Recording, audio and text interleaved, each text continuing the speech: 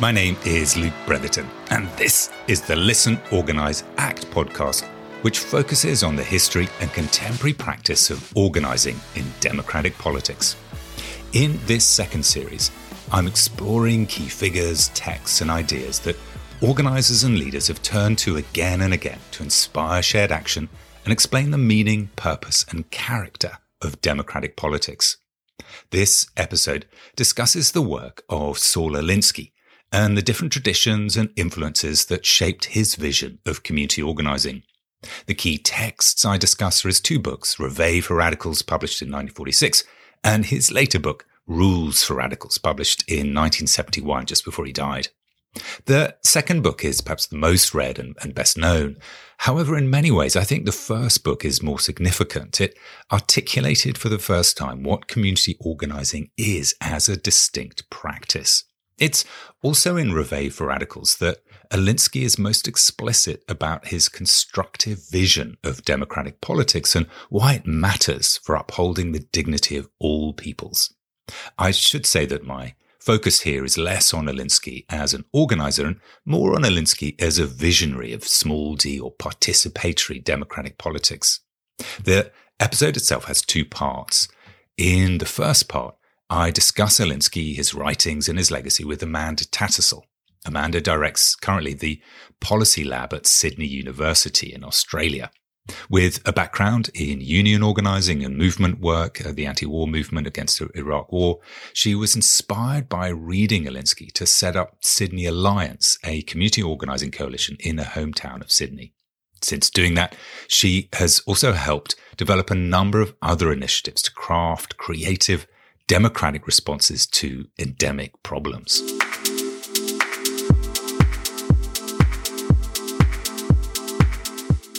Amanda, welcome to the Listen, Organise, Act podcast. It's great to have you on the show. Thanks so much for talking to me. Oh, it's my pleasure, Luke. I'm so delighted to be here. Excellent. So I was kind of, part of the reason I wanted to talk to you is because I was intrigued. You told me a story, which I'd love to hear more about, is how you came across Alinsky in a bookshop in America. So I'd love to hear, how did you come across Alinsky's work and what impact did it have on you? Yeah. So, I actually think there's a few steps before my magical moment in a Santa Monica bookshop where I came across Reveille for Radicals. But that was the crystallizing moment for me. But when I was a student movement activist, right? I was a mobilizer. I loved protests and demonstrations. And actually, I read Rules for Radicals when I was in the heat of that work. And even though I was literally the kind of person that book is directed at, it didn't really land for me. It sounded grumpy. It wasn't engaged by it. Then I read it again. He must have landed a little bit. So I read it again during the protests against the war in Iraq, which I was heavily involved in. And for those listeners who don't know, there were 10 million people who marched around the world in advance of the war, trying to stop the war, but it didn't work, right? And in Australia, I was part of organising the largest demonstration in Australia's history, 250,000 people in Sydney. And I was on holidays. It was the end of that year. And, I was still reeling over the fact that we'd not won and what would we do and how do we make change. And I was just in this little Santa Monica bookshop off the main drag and looking through the politics section. So I should have been looking for novels, and I found this other book by Alinsky. And on my holiday, I read it. It really struck me that the methodology that I had seen, this people's organisation approach, it just felt like I could maybe give that a go in Australia. Can you say a little bit about Alinsky, the man, his background and context? Give just a kind of little sketch of his biography. Okay. So, in some respects, the guy was a bit of an asshole, right? He was sort of provocative and challenging and pushy and assertive and confrontational. But I think, his iconoclastic identity is part of what made him work, he would decry the idea of charismatic egotist leaders, but he kind of was that, and perhaps that's why the IF became what it was able to be while he was alive. But he was, what I think is interesting about him is how sort of he came through. His family were Jewish, and so he had a whole not hugely practicing, but he was still attentive to Jewish traditions.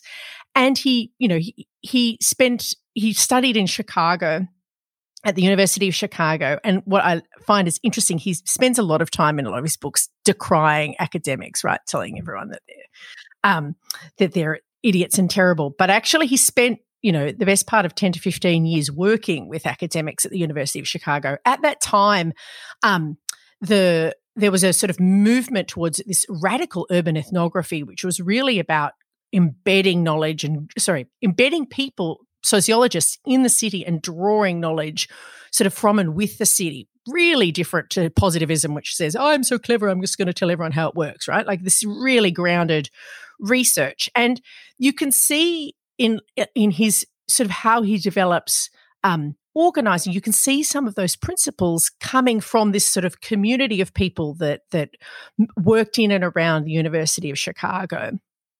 So Park and Burgess were the key mentors there. And so he worked and lent in to them. At the same time, we had the Depression, right? So, I mean, even before then, there was a lot of radicalism, the end of World War I, sort of even at the same time as the Depression, you had sort of the warring of World War II. You had the war in Spain. Like there's a lot of geopolitical turmoil as well. And he's Jewish, right? So he's quite attentive to what's going on in Germany, and you see it in his books. Both his books, particularly in Reveille, he talks a lot about the geopolitics. Yeah, I mean, he sees. I think that's a key point. He sees his work very explicitly in kind of anti-fascist. It's a form of anti-fascist organizing, really. Absolutely. And, and he's trying to understand what it takes to be democratic and doesn't want to sort of rely on fancy phrases. It's like democratic as a practice where you contest and fight for freedom rather than just pronounce it. It's very exciting books in that respect. And I'm sure he was like that in how he worked as well. And then there was also just before the moment before he went off and set up the Back of the Arts, two things happened. One was he was involved in these area projects in Chicago. So they were literally, as people go, oh, Industrial Areas Foundation, that's a really sexy name. And it's like, true. It's probably not the best name in the universe, but you can understand where it came from. The idea of industrial areas, like these were places of incredibly impoverished working conditions and surrounded by ghettos. And that's where he worked. That's where he sought to place himself in this, with a really clear understanding of geography and the geography of impoverishment and the idea that these communities need to work together. The second thing that was going on in Chicago was the rise of the Congress of Industrial Organizing and the rise of people like John L. Lewis, who's a magnificent union organizer, who turned around what was, the union movement was fairly stagnant, fairly steadish. And over a short period of time in the Depression, unions exploded, partly because of his leadership at the CIO. Alinsky ended up writing a biography of John. He was one of his mentors. So you've got all these influences, these sort of his growing up influence, this sort of radical academic influence, this unionizing influence, and he brought them all into his first project at the Back of the Yards, where he brought together churches of lots of different ethnicities who didn't like each other. Like many of them were migrants from different parts of Europe who'd had historic and interest-based fights, you know what I mean? Like they were hostile. With the union, the Packing House Workers Union was trying to get registration at this abattoir, and they all miraculously were able to work together, like through this, using this alternative approach of mixing this sort of ethnography, this relational ethnography, this idea of, in the Jewish tradition, the idea of a space for congregation, for community to hold itself, and union action, like to not shy away from union action. And that's confrontation. It was so radical, right?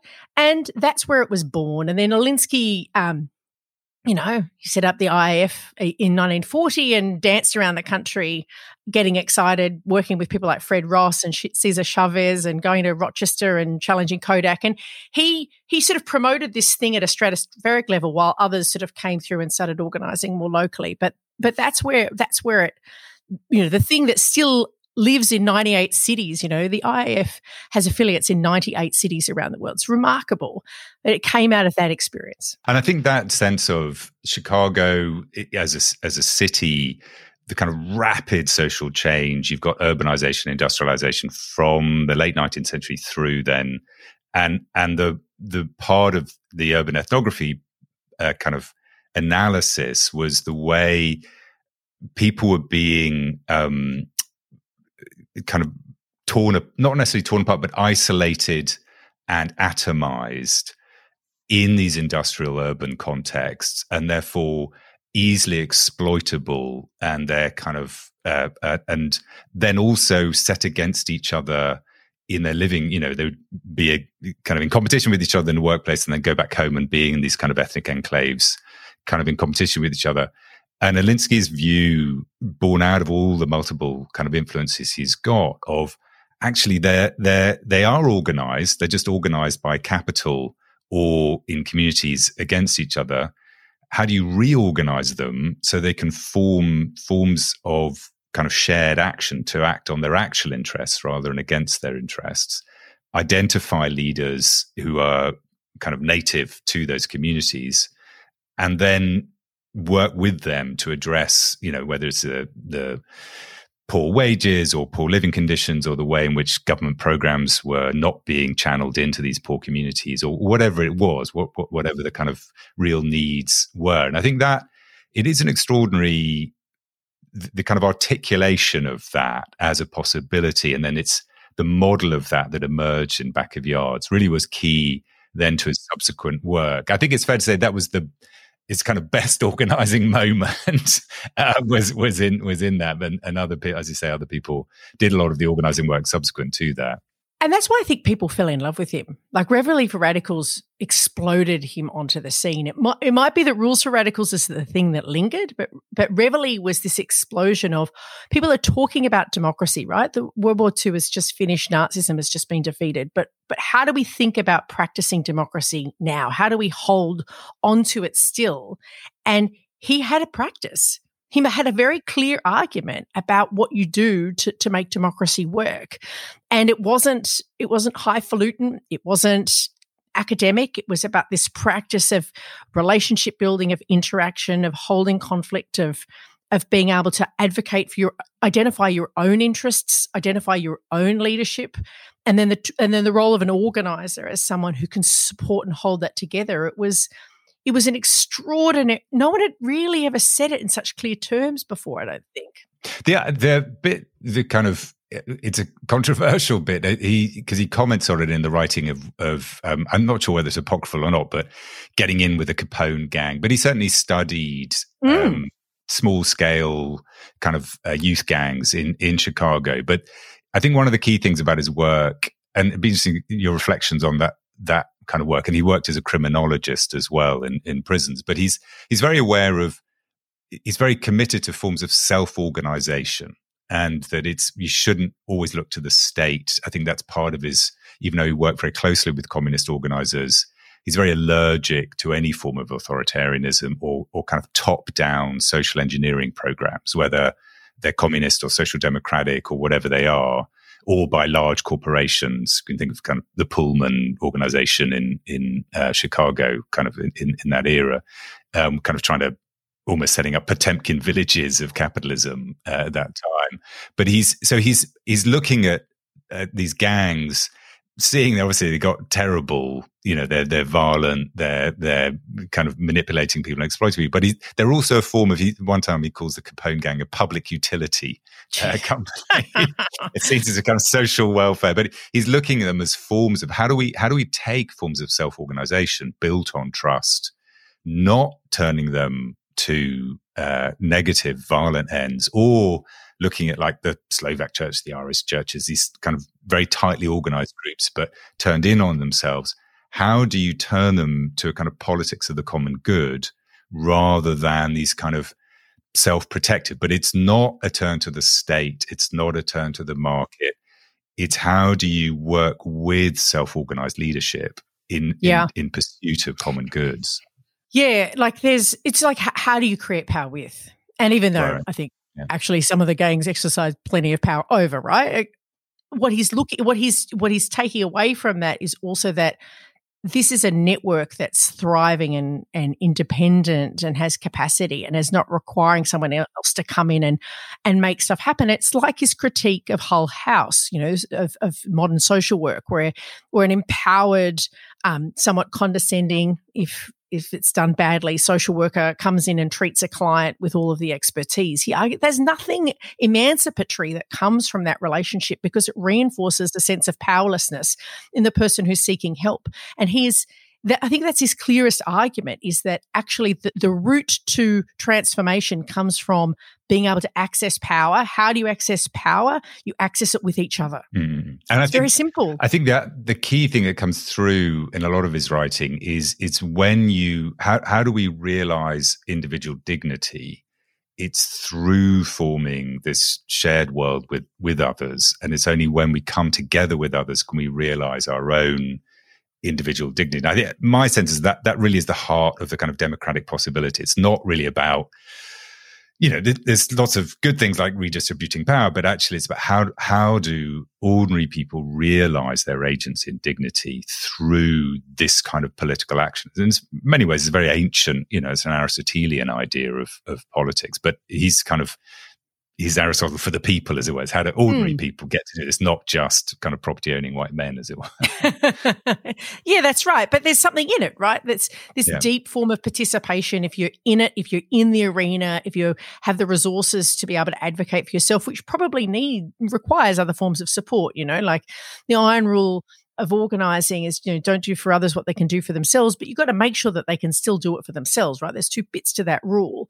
Resourcing people to be able to battle for themselves is the most dignifying thing that we can do, because you can only fight for your own emancipation. You can't fight for someone when you're fighting for someone else, there's the risk that you're smothering someone else. And he saw that and argued for it, in his iconoclastic, somewhat rude temperament, but by arguing for it very clearly, that he sort of set out this distinctive path for how we can think about democracy. So can you say a little bit about kind of the role then of churches in this kind of work and how he saw that? Because he has these very close, some people often view his relationship with churches as quite instrumentalizing, and sometimes in his writing that can come through. But he has these very close relationships with people like Jack Egan and other key Catholic leaders, and works very closely with the Catholic Church, and Chicago, obviously key Catholic city, as one of the kind of key power bases in there. So just kind of comment on that. Yeah, the thing that really changed my take on organised religion, actually, and as I was being the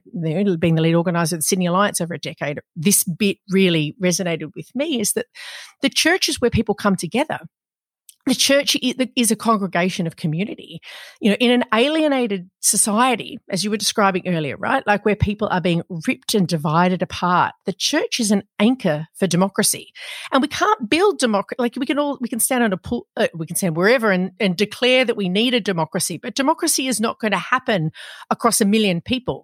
Democracy is going to happen in pockets and groups of 30, 100, 1,000 people, and that's what the church provides by being a space where smaller numbers of people can come together and discover and exercise leadership, that they can be these smaller anchors for a larger democracy, what these days is called associational democracy.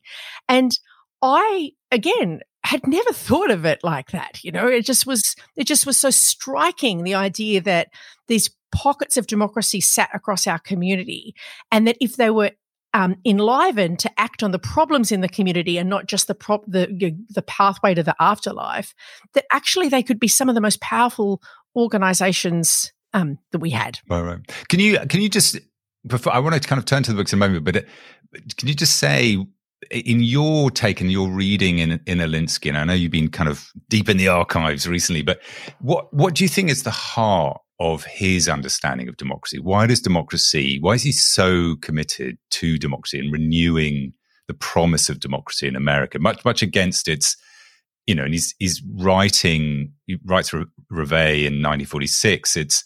There seems like there's been a lot of threats to democracy, whether it's totalitarianism, war, giant corporate power, whatever it is. He is deeply committed to democracy in all its aspects. And so just spell out for a little bit, like what do you take to be the heart of his vision? I almost feel like, this is me, heretical to be saying this, but, like when communists write, they say the end product is communism, right? Right. For Alinsky, the end product is like an unfettered, rich, participatory, associational democracy. Like, he at times in his writing, and, I've listened to some of his podcasts, and they weren't called podcasts, they're radio shows, I think you'd call them, right. Where he talks about these questions, and he talks about how the past really was back. Let's not think that romanticize feudalism. Let's not romanticize the past. Similarly, let's remember what happened in Nazi Germany. Let's remember what happened, and let's look at what's happening under a sort of unfettered capitalism.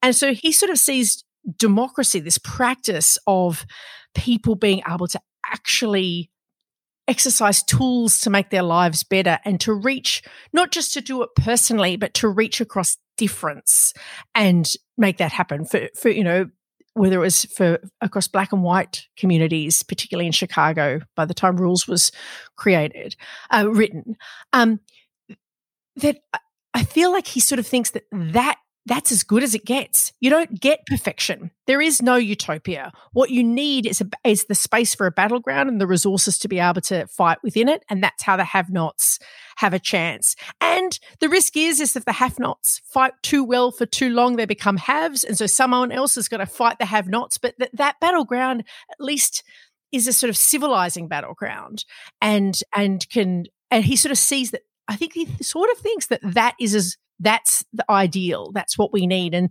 then his work then becomes on what are the skills and the knowledge and the roles, the institutions and the people that are required to be able to sort of resource that battleground to work. Yeah, I think that exactly that sense of democracy, the heart of democracy for him is a sense that ordinary people should have some say and agency in determining their living and working conditions.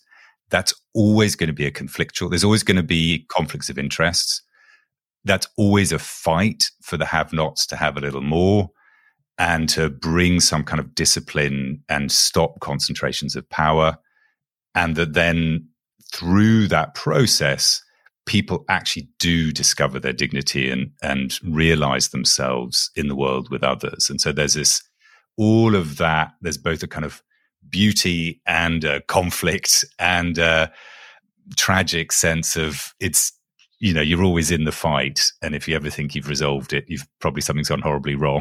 That's right. Like my favorite quote in Rules for Radicals is the one where he talks about climbing up the mountain, right? And he says, that being a leader, being an organizer is like climbing up a mountain, and you think you get there, right? You've just won this amazing victory, and then the clouds part, and actually the mountain goes up, and then you climb on up. It's this idea. It's the process of fighting is the purpose.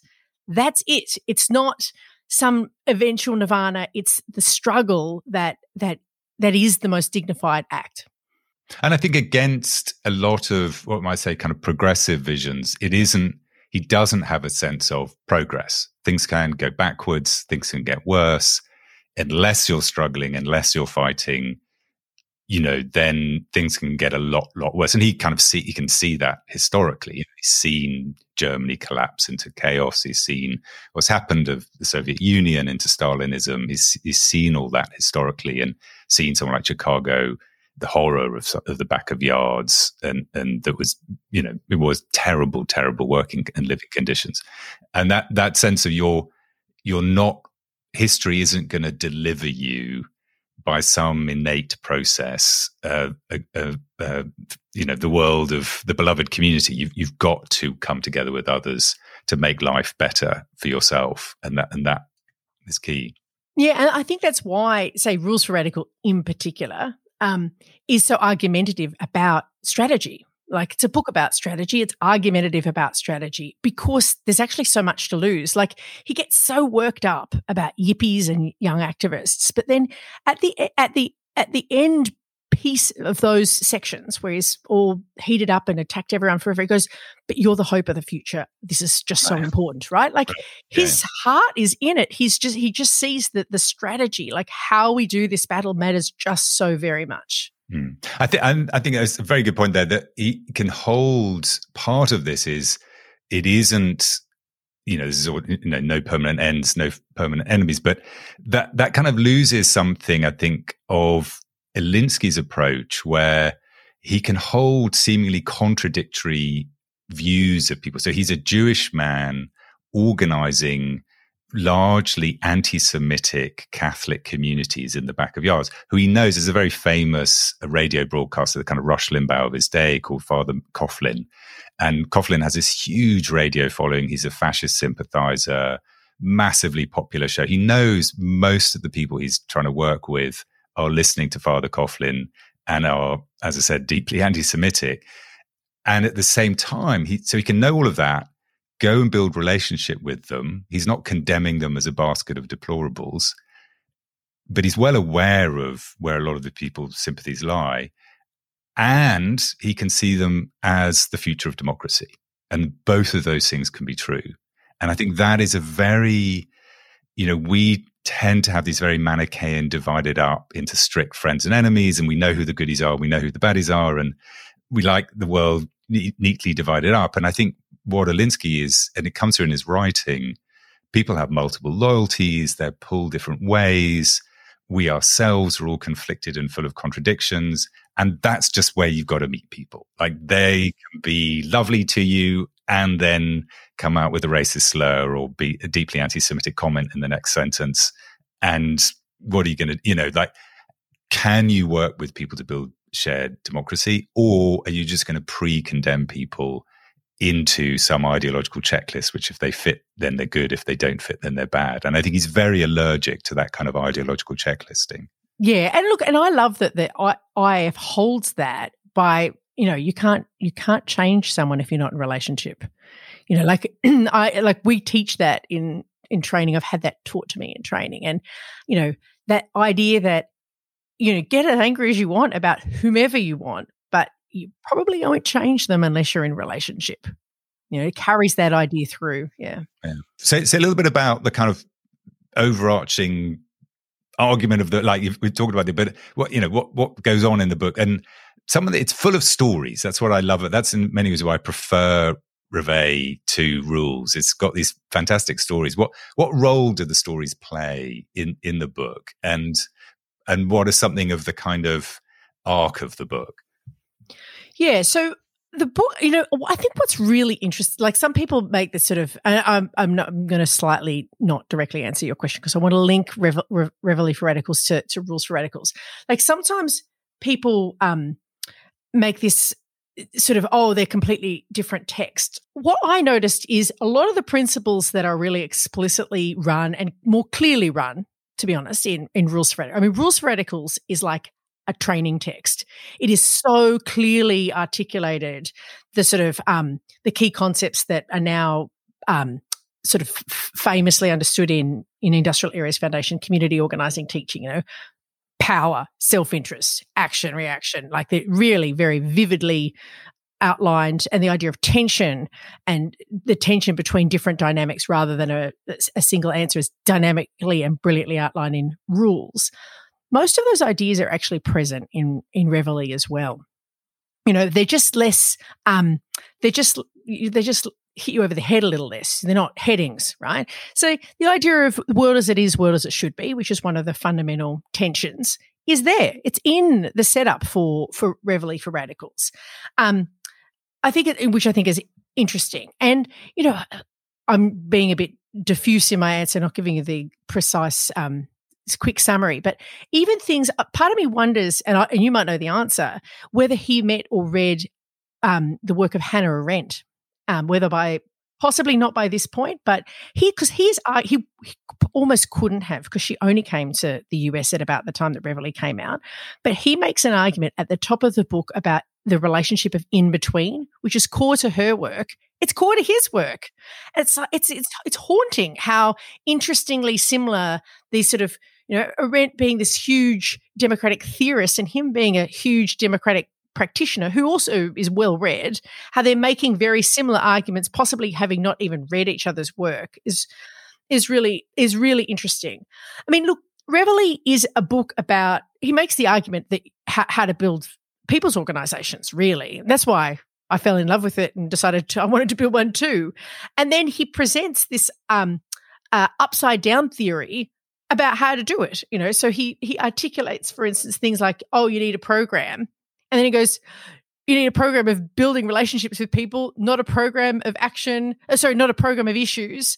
And the only way you find the issues is to talk to people, right? So it's this hilarious, like the reader leans in, assuming it's going in one direction, and then gets pushed back by the text. Go, oh, that happened differently to how I anticipated.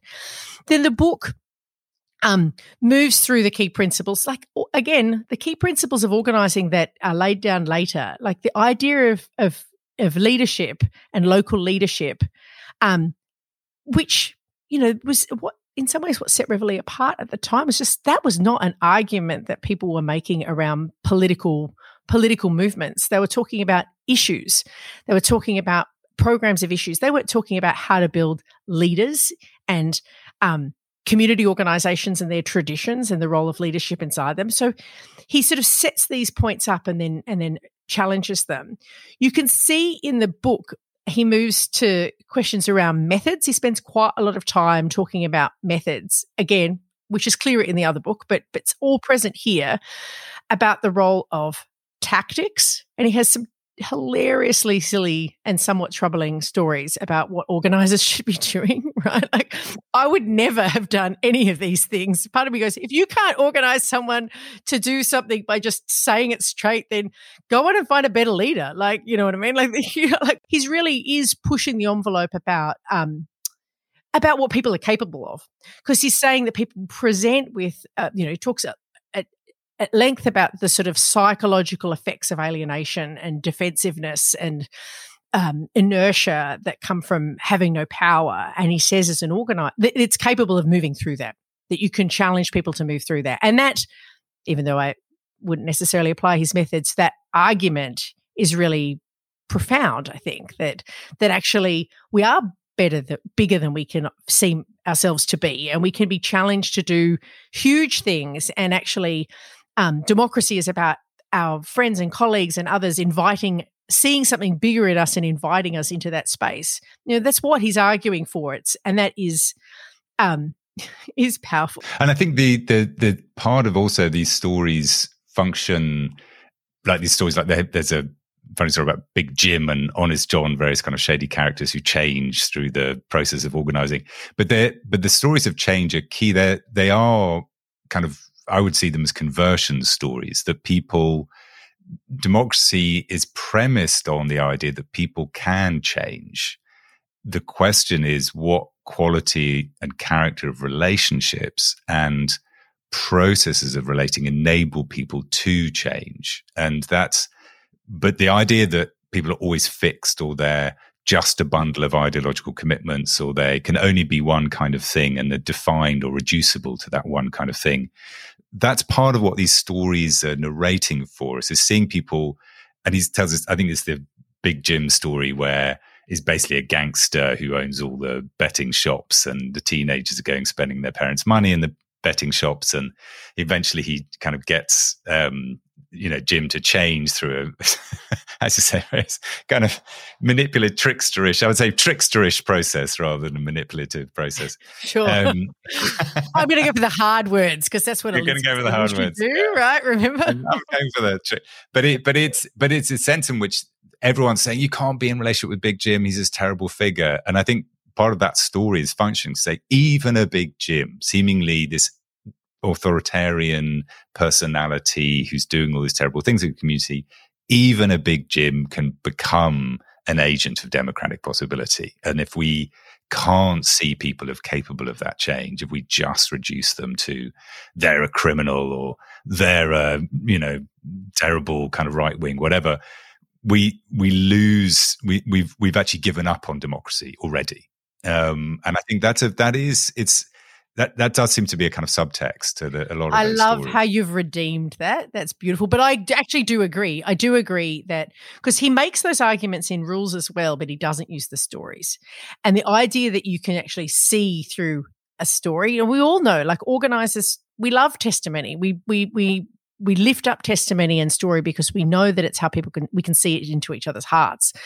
And he does, and it is a powerful thing to be able to display how people are capable of change, because that is that's why the word self-interest is powerful, because he talks extensively about your interests change through experience.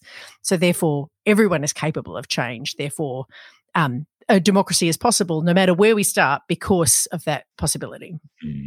So you've drawn some of the parallels between Rules for Radicals and Reveille for Radicals. What do you think are some of the contrasts, either in tone or in approach? I think Reveille it's a great story. It's rhetorical. It's sort of an emotional plea for democratic action, and in some ways it's a more coherent book. Rules is a series of just very separate chapters that are distinct arguments.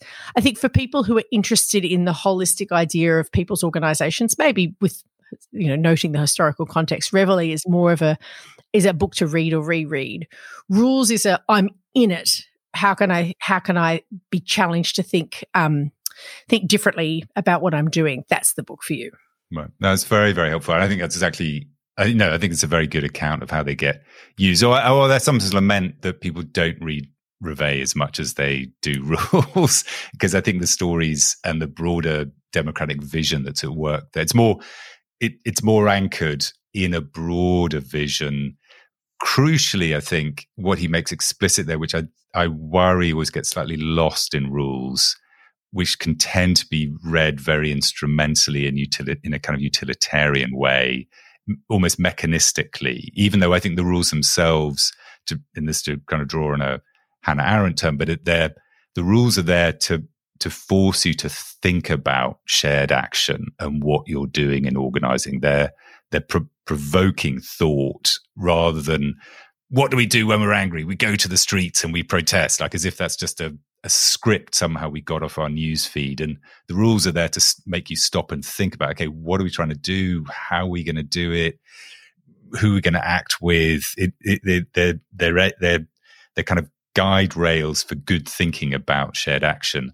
But I think the Reveille book is much clearer on democracy is about human dignity and building that up, and how do we actually realize that in practice in a way in which I worry that kind of almost humanistic focus of the honoring and cherishing the dignity of each person gets lost slightly in the rules frame of reference. I'm kind of interested, like you've drawn on Alinsky, you've actually been in the trenches and formed a community organising coalition from the ground up in a very different cultural context in some ways than the one it was born in.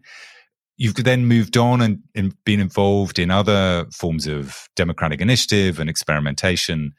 What do you see now as some of the limitations of Alinsky's approach and some of the things you've learned since being involved and being involved in other kinds of organising work? It's a big question. So a few things, like it would be crazy to not think that there were limits, right? So I think one of the reflection I had was, ran the Alliance for 9 years and it was spectacular, and we did things really differently to the US. It's the advantage of being in the Antipodes. Like, people don't notice if you experiment a little. And we had a different array of organisations. We played with different ideas of scale in the city, trying to work out how to make it work. Don't worry, we did most of the things as per. I'm all for experimentation. Well, I felt like it was necessary in the context, but even then, even with us playing, I still felt that we weren't achieving what we needed to actually make enough change. And I didn't feel like a slightly tinkering with the rules was going to actually fix it. Like that I didn't actually know what the answer was. And my work doing research on like this question on people, power and cities I guess one of the conclusions I've come to is that to see organising as one of 5 different forms of people power, and organising is a magnificent and strong form of people power that is particularly capable when it comes to developing leaders and allowing people to work across difference. But it is actually just one form of people power that people use. So we've studied cities across the world and identified these 5 forms. So playing by the rules, using the rules of liberal democracy where they exist to advance your needs, mobilising, big demonstrations, reactive, organising them prefigurative, so establishing prefiguring is to sort of model the change that you want in real life. Oh, goodness, we really need affordable housing. Cool, we're going to occupy a building and create affordable housing, that kind of thing. And then the 5th is parties and political parties. And so all of them have strengths and limits. And I love it because sometimes organisers will go, oh, we do all those things. And it's like, calm down. Like, no, you don't, you don't want to say that, because that would suggest that if you're everything, you're nothing. Actually, organising is a really particular, brilliant craft that has extraordinary strengths, but it's never going to have the scale capacity of a mobilisation. And that's fine. What we could do is we're really good at relationships. Let's build relationships with people who are good at mobilising. So in certain moments when it happens, that we could join together and have organising connected with mobilising, right? The second thing that relates to the question of the limits of organising is that I think that there are the 2 biggest challenges that people interested in social change have at the moment are scale and identity. And scale in terms of how do we make our change more impactful, but not necessarily think that requires us to have a mega global rally. Like, I'm not suggesting that, right? Like, or let's get a hashtag that trends on Twitter for 2 days. No, I'm not suggesting that. But how do we obtain a bigger presence is a huge challenge, and then identity is a challenge. Just on the question of scale, I've done some work thinking about different routes to scale and thinking about scale as both something that's about speed, slow, fast, as well as geography, small, big. And when you do that, you actually can identify where organising has great strengths, and people are going to hate that. On slow, small work, organising is better than anything. And actually all other forms of scale require slow, small to work, right? So that's one. The second is also that you don't need to be organised everywhere to have national scale. Sometimes small goes to big when you're organised in the right spot. So I'm just trying to think of an example that's based in the US. But, for instance, like what's going on at Starbucks, right? You're organised at a couple of work sites, you win them, all of a sudden the whole country is thinking about that question. Yeah. Or the Amazon work in Staten Island, right? You don't need to be everywhere to gain great attention. And so I think there's something in it for us. And that's the back of yards. That was the back of yards. Exactly. Organising that suddenly became it had a national impact because of where, if you'd done it in North Dakota, I don't think it would have had the same. That's right. Excellent. Amanda, thank you so much. That was such a great conversation, and great to have onto the Australian kind of Antipodean context and the American context and see the kind of traversing, but also the differences. But really appreciate you talking to me today. That was fantastic for me too. Thank you so much.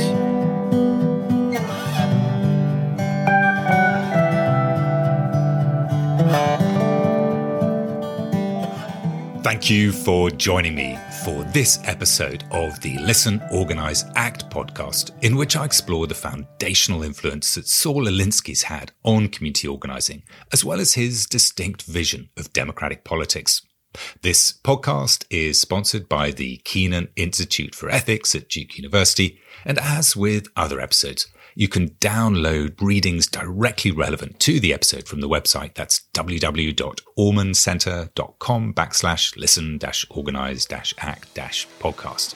For now, let me say goodbye, and I hope you join me next time for the part 2 of this exploration of Alinsky as a democratic theorist.